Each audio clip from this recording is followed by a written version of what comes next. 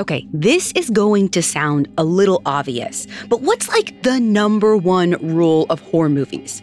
Don't mess with the dead. Whether it's zombies, ghosts, or an ancient burial ground, leave it alone. Or else. If you disturb someone's final resting place, well, it's an act so disrespectful, so powerful, it could bring them back to life just to get revenge on you.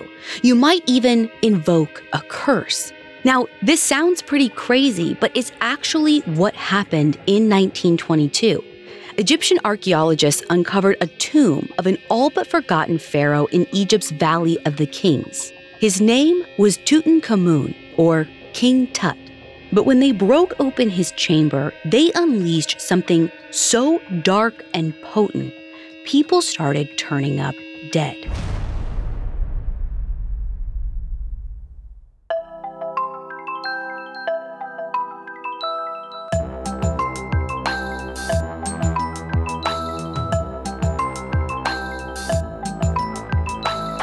This is Supernatural, a Parcast original, and I'm your host, Ashley Flowers. Every Wednesday, I'll be taking a deep dive into a real, unexplained occurrence to try and figure out the truth. You can find all episodes of Supernatural and all other Parcast originals for free on Spotify. And if you like what you're hearing, reach out on Facebook and Instagram at Parcast and Twitter at Parcast Network. This week, we're talking about King Tut's curse, a mysterious string of misfortunes that took place following the discovery of this ancient pharaoh. It's one of the most well-known cases in modern history that poses an age-old question. Can the dead actually curse the living? We'll have all of that and more coming up. Stay with us. This episode is brought to you by Anytime Fitness. Forget dark alleys and cemeteries. For some, the gym is the scariest place of all, but it doesn't have to be. With a personalized plan and expert coaching, Anytime Fitness can help make the gym less frightening. Get more for your gym membership than machines. Get personalized support anytime, anywhere. Visit AnytimeFitness.com to try it for free today. Terms, conditions, and restrictions apply. See website for details.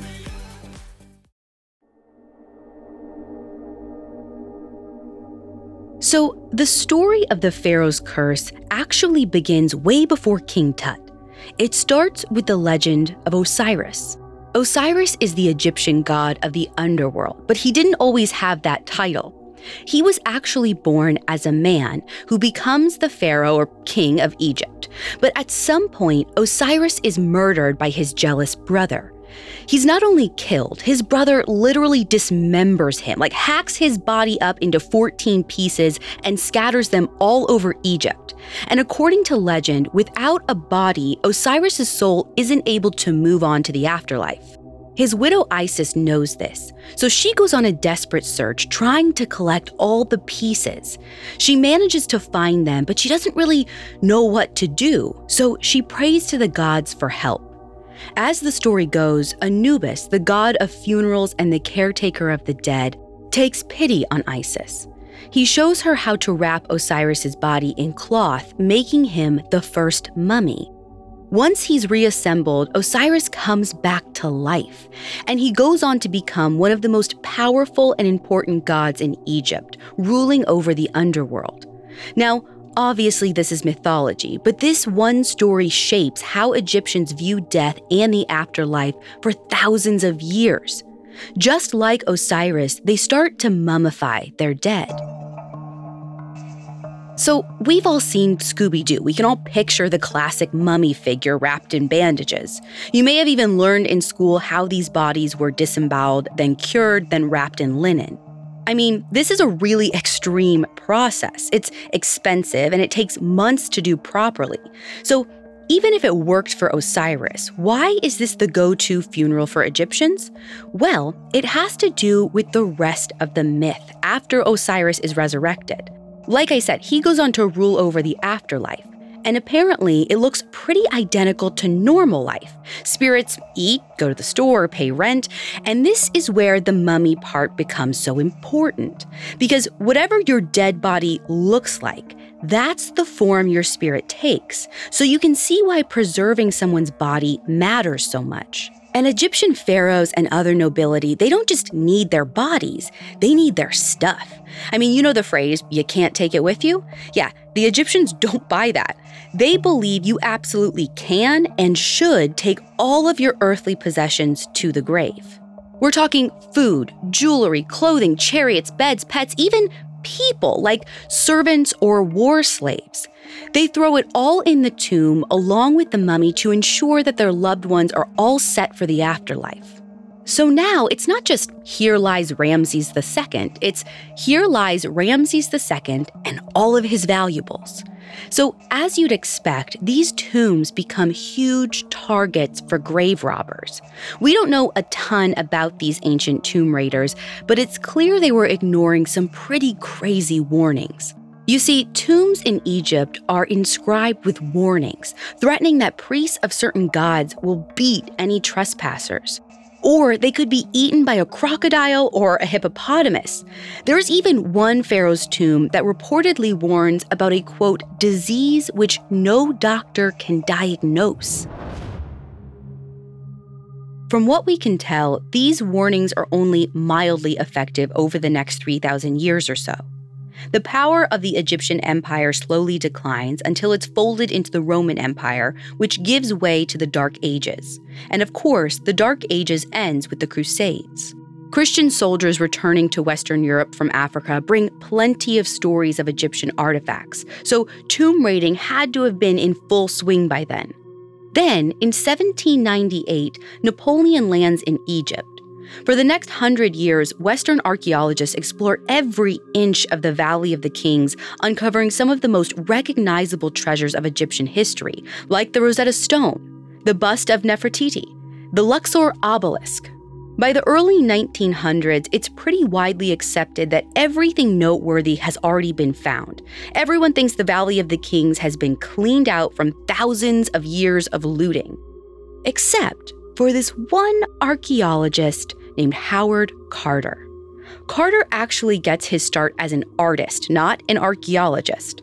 When he's 17, he's hired to draw sketches of artifacts from a tomb in the Middle Kingdom. He becomes really well known for his work, and he's brought on to document several other excavations over the years.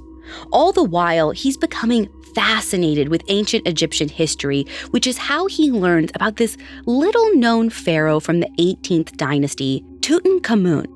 Now, Tut wasn't an important king. He only reigned for 10 years, and he died when he was 19, sometime around 1325 BCE.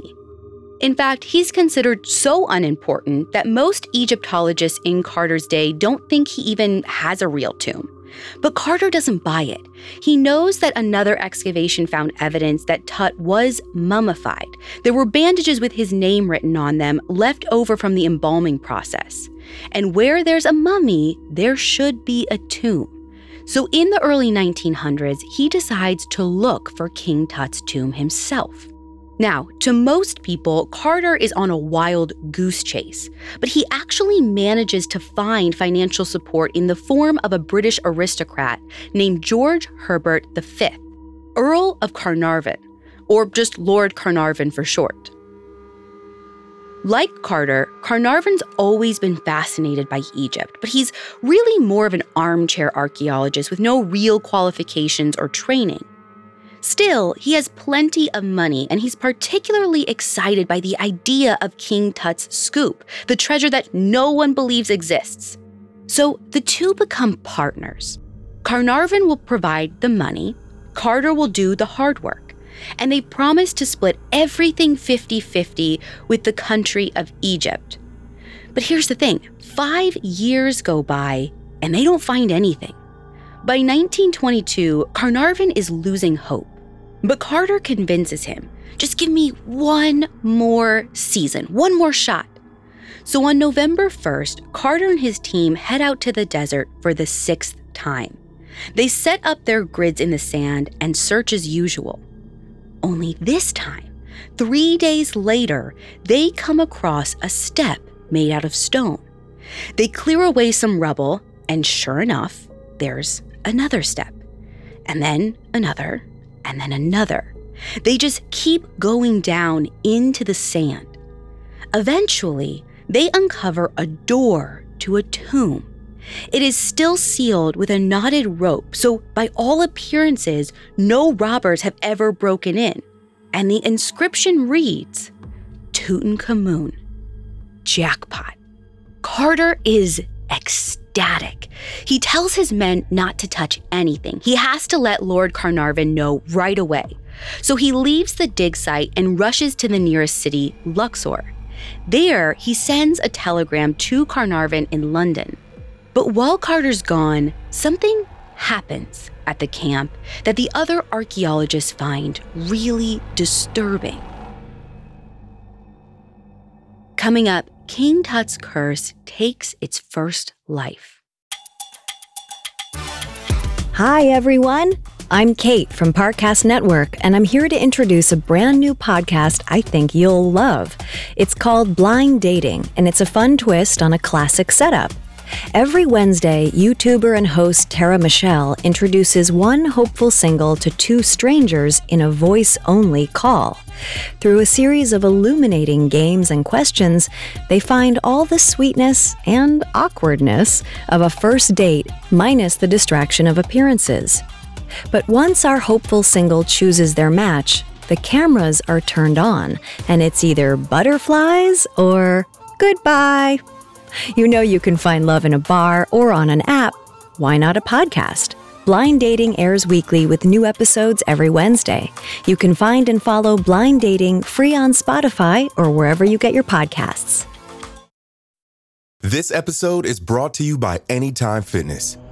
Forget dark alleys and cemeteries. For some, the gym is the scariest place of all, but it doesn't have to be. With a personalized plan and expert coaching, Anytime Fitness can help make the gym less frightening. Get more for your gym membership than machines. Get personalized support anytime, anywhere. Visit AnytimeFitness.com to try it for free today. Terms, conditions, and restrictions apply. See website for details. Now let's get back to the story. While Carter was away telegraphing Lord Carnarvon about his discovery, his archaeology team has a startling encounter.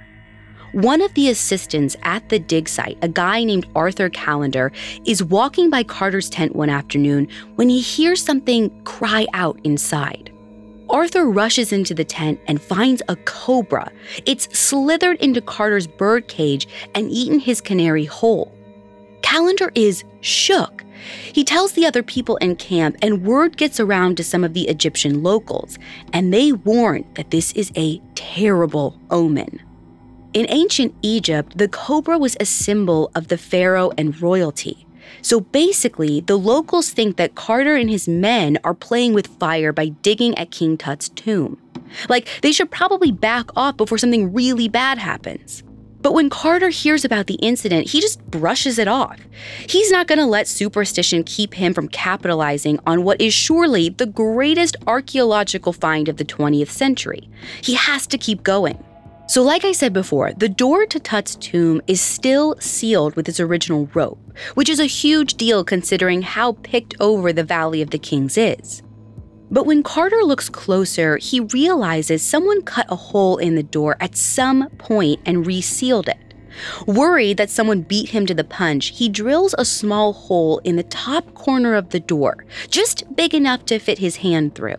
Now, this next scene is like something out of a movie.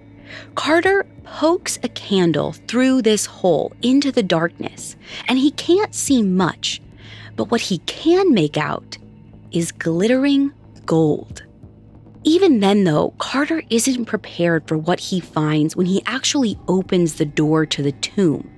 The antechamber is filled with treasures. Like, it's literally stacked from floor to ceiling. There's a chariot, 2 different thrones, 3 funeral beds, and much, much more.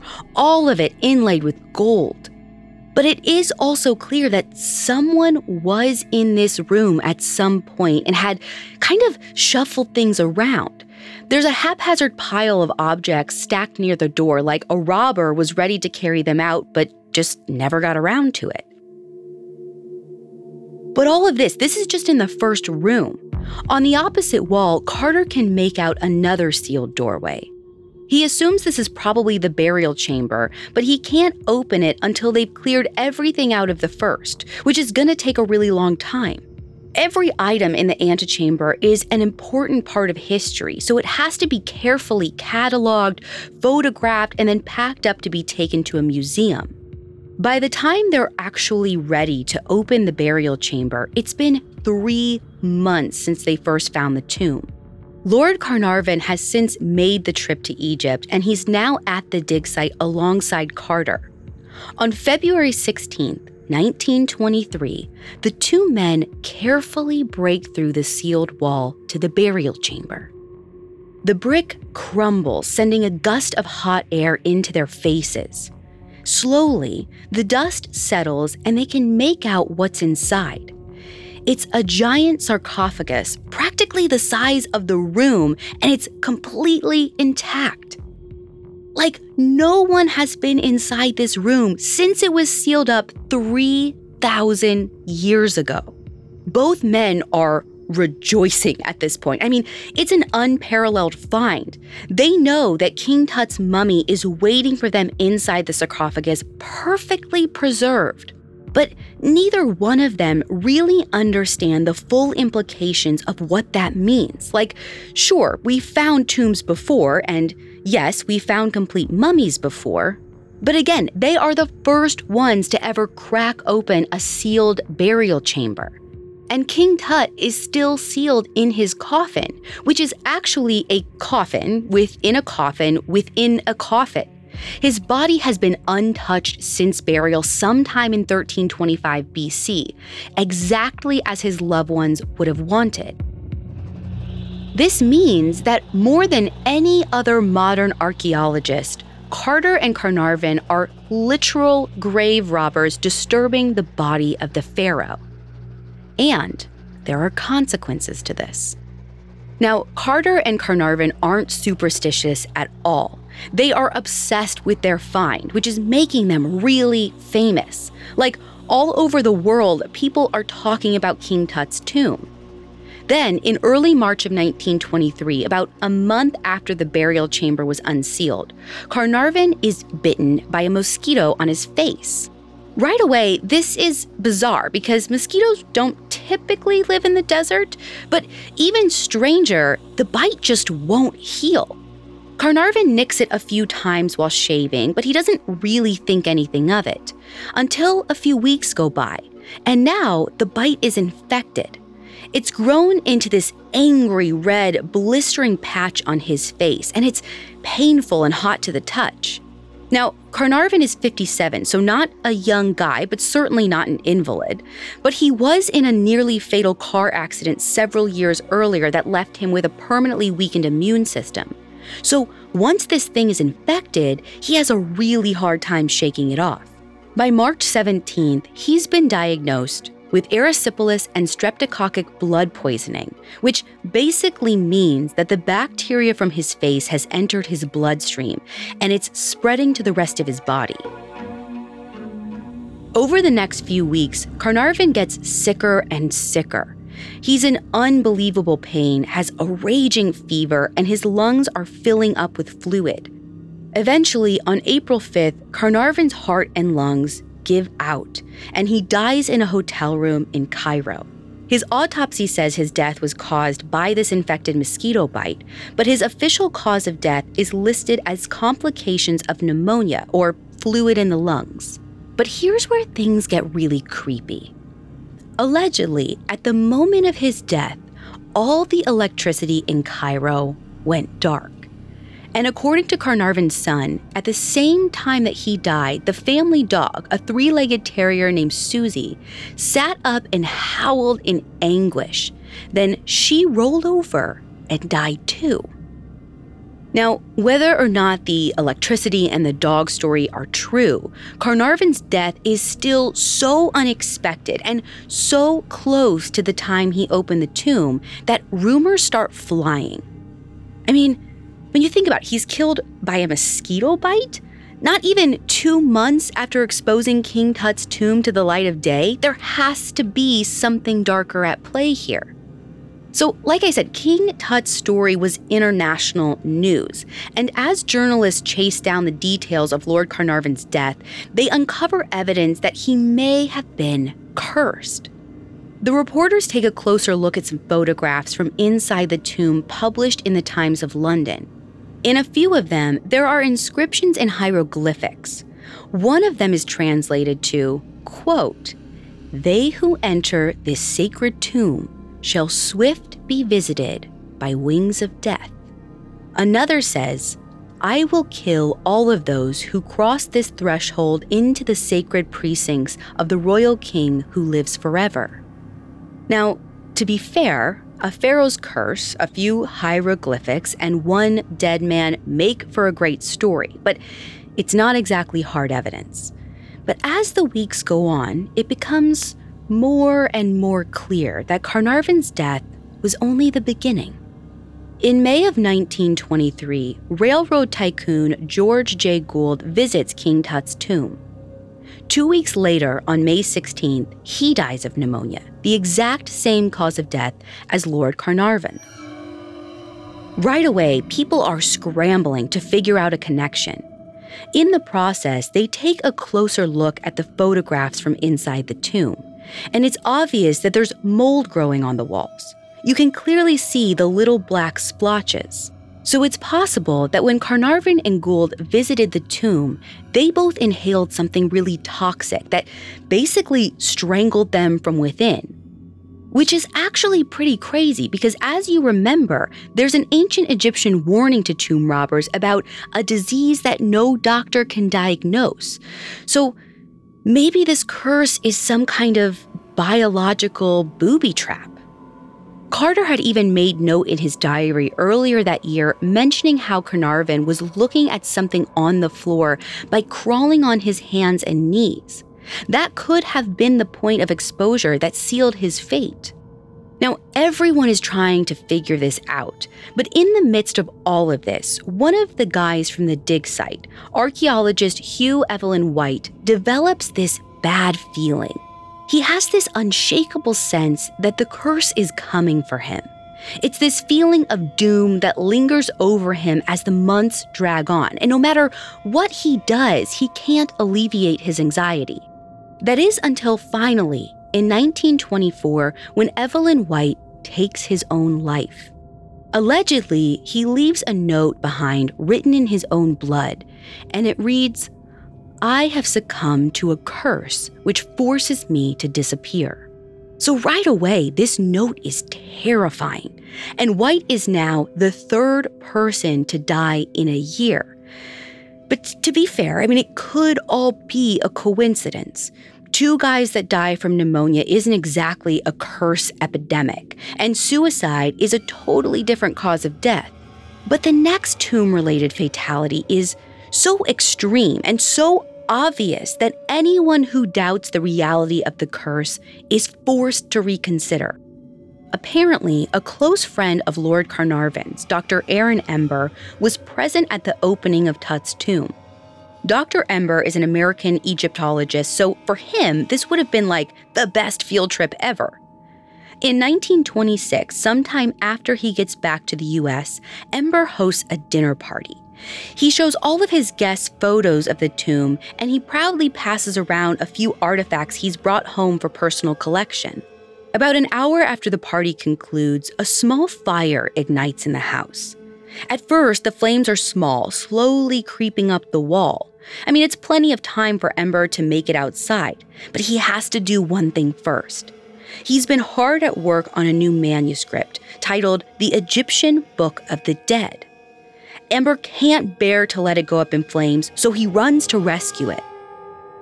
Suddenly, the fire gains steam. Within seconds, the house is devoured in flames.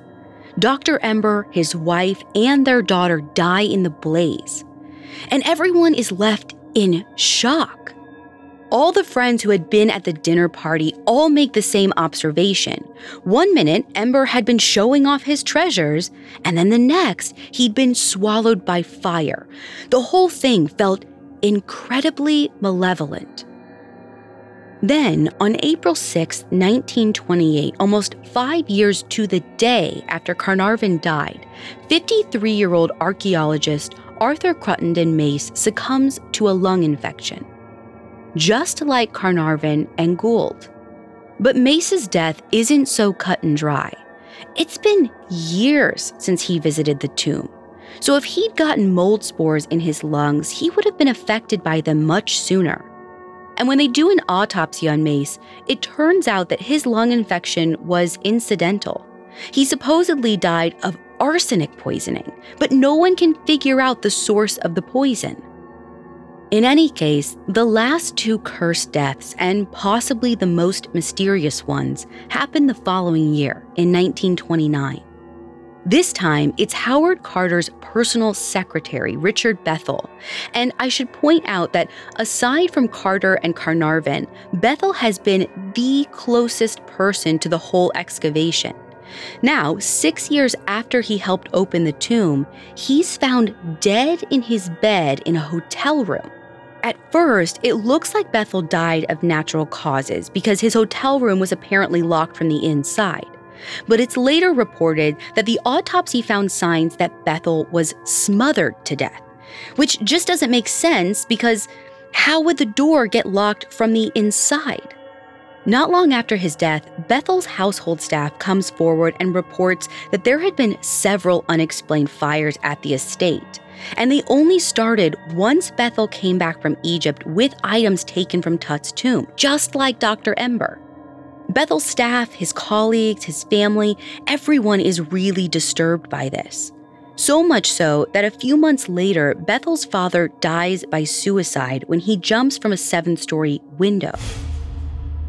So let's just take a step back here for a second, because with so many deaths related to King Tut, it seems undeniable, right? Like something supernatural must have been at work. But it's also worth talking about why these deaths got so much coverage in the first place. So remember, Lord Carnarvon and Carter had a deal that they would split everything inside King Tut's tomb 50-50 with the country of Egypt.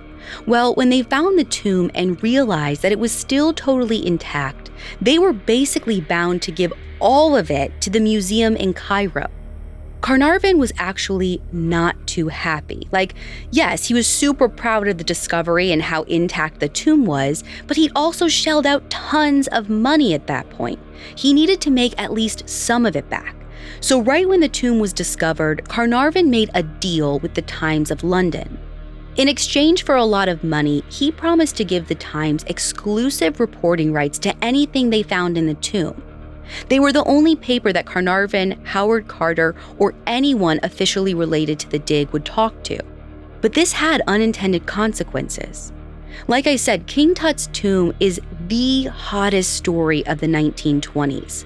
A mummy mania craze spreads across the West, and journalists everywhere are hungry for any morsel that they can report on, and all of them have been cut out by this deal.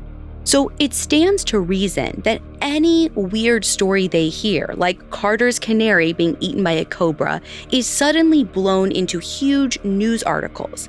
And when people start dying, you better believe that's reported on as well. But when we look at actual numbers of the curse, they tell a less sensational story. Like of the first 25 people who first entered the tomb, Lord Carnarvon was the only one who got sick and died.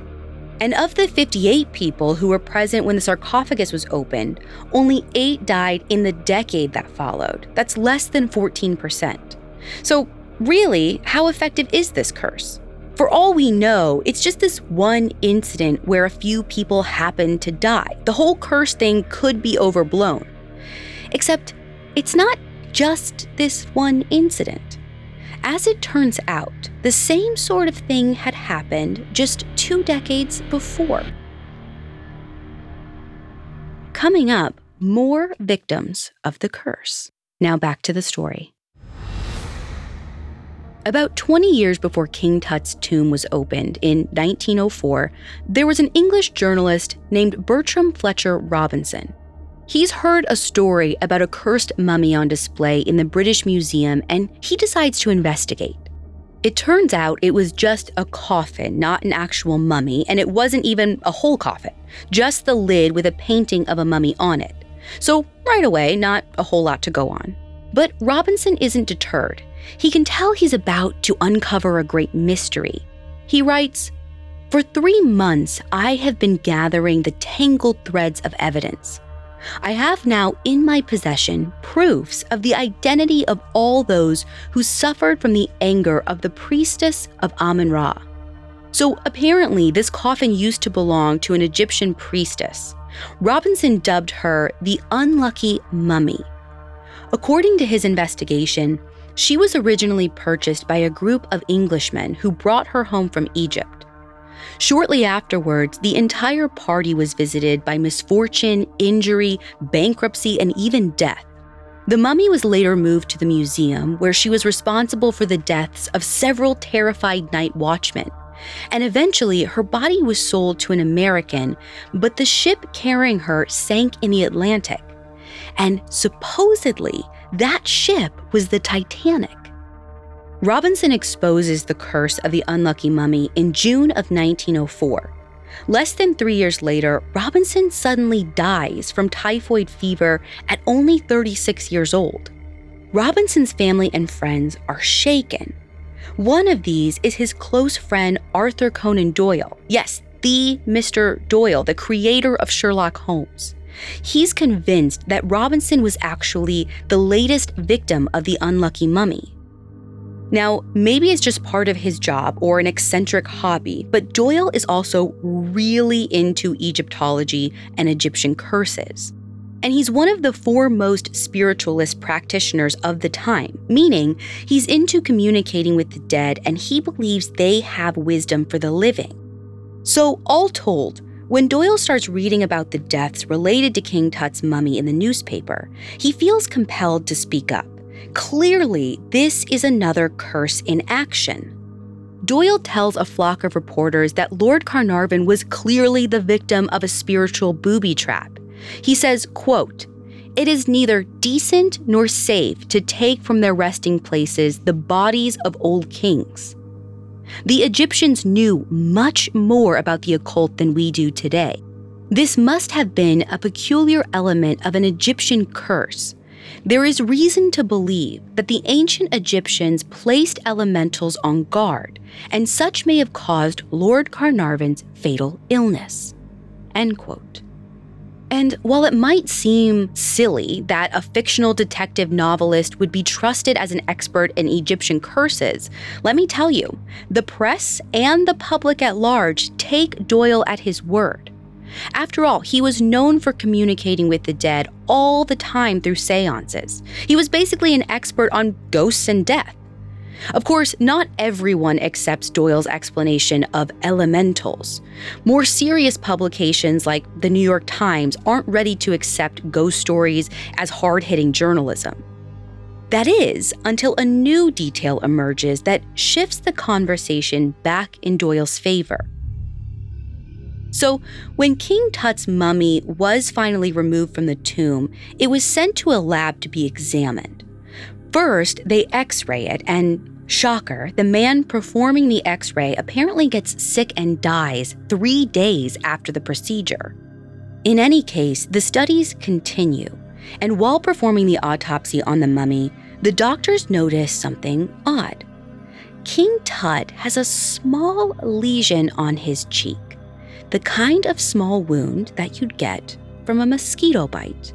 The same kind of bite that killed Lord Carnarvon, and in the exact same location. So maybe there is something to this whole curse thing after all. At the very least, the similarity between Lord Carnarvon and King Tut is just too insane to immediately brush off as coincidence.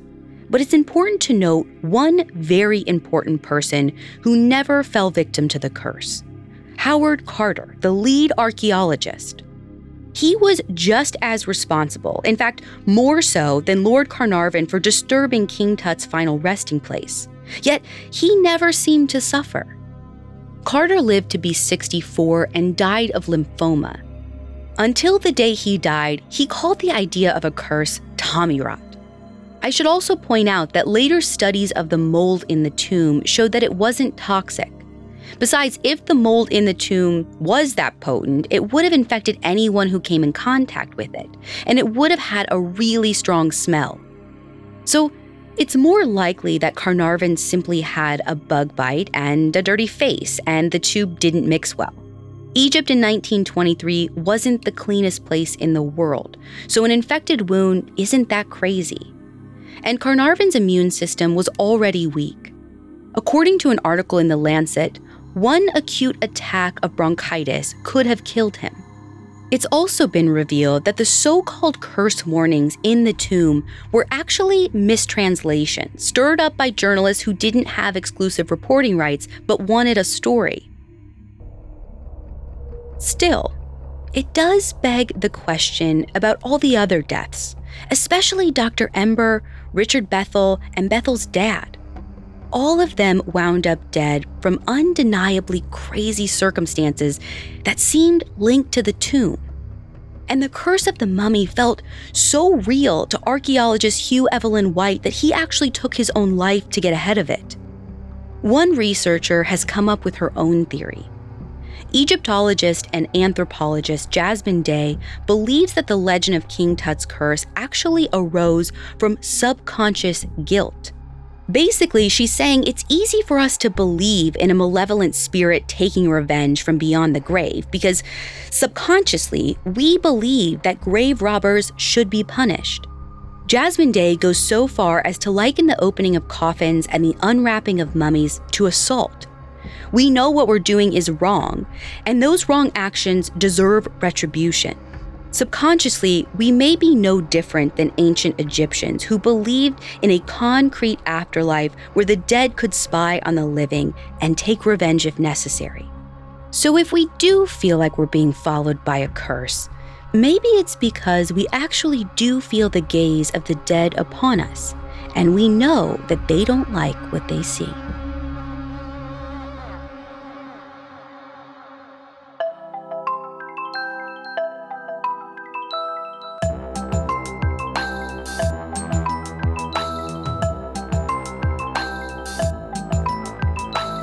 Thanks for listening. I'll be back next week with another episode. You can find all episodes of Supernatural and all other Parcast originals for free on Spotify. Spotify has all your favorite music and podcasts all in one place. They're making it easier to listen to whatever you want to hear for free on your phone, computer, or smart speaker. And if you like this show, follow @Parcast on Facebook and Instagram, and @Parcast Network on Twitter. Supernatural was created by Max Cutler and stars Ashley Flowers and is a Parcast Studios original. It is executive produced by Max Cutler, sound designed by Carrie Murphy, with production assistance by Ron Shapiro, Carly Madden, and Joshua Kern. This episode of Supernatural was written by Abigail Cannon, with writing assistance by Ali Wicker and Drew Cole. To hear more stories hosted by me, check out Crime Junkie and all Audio Chuck originals.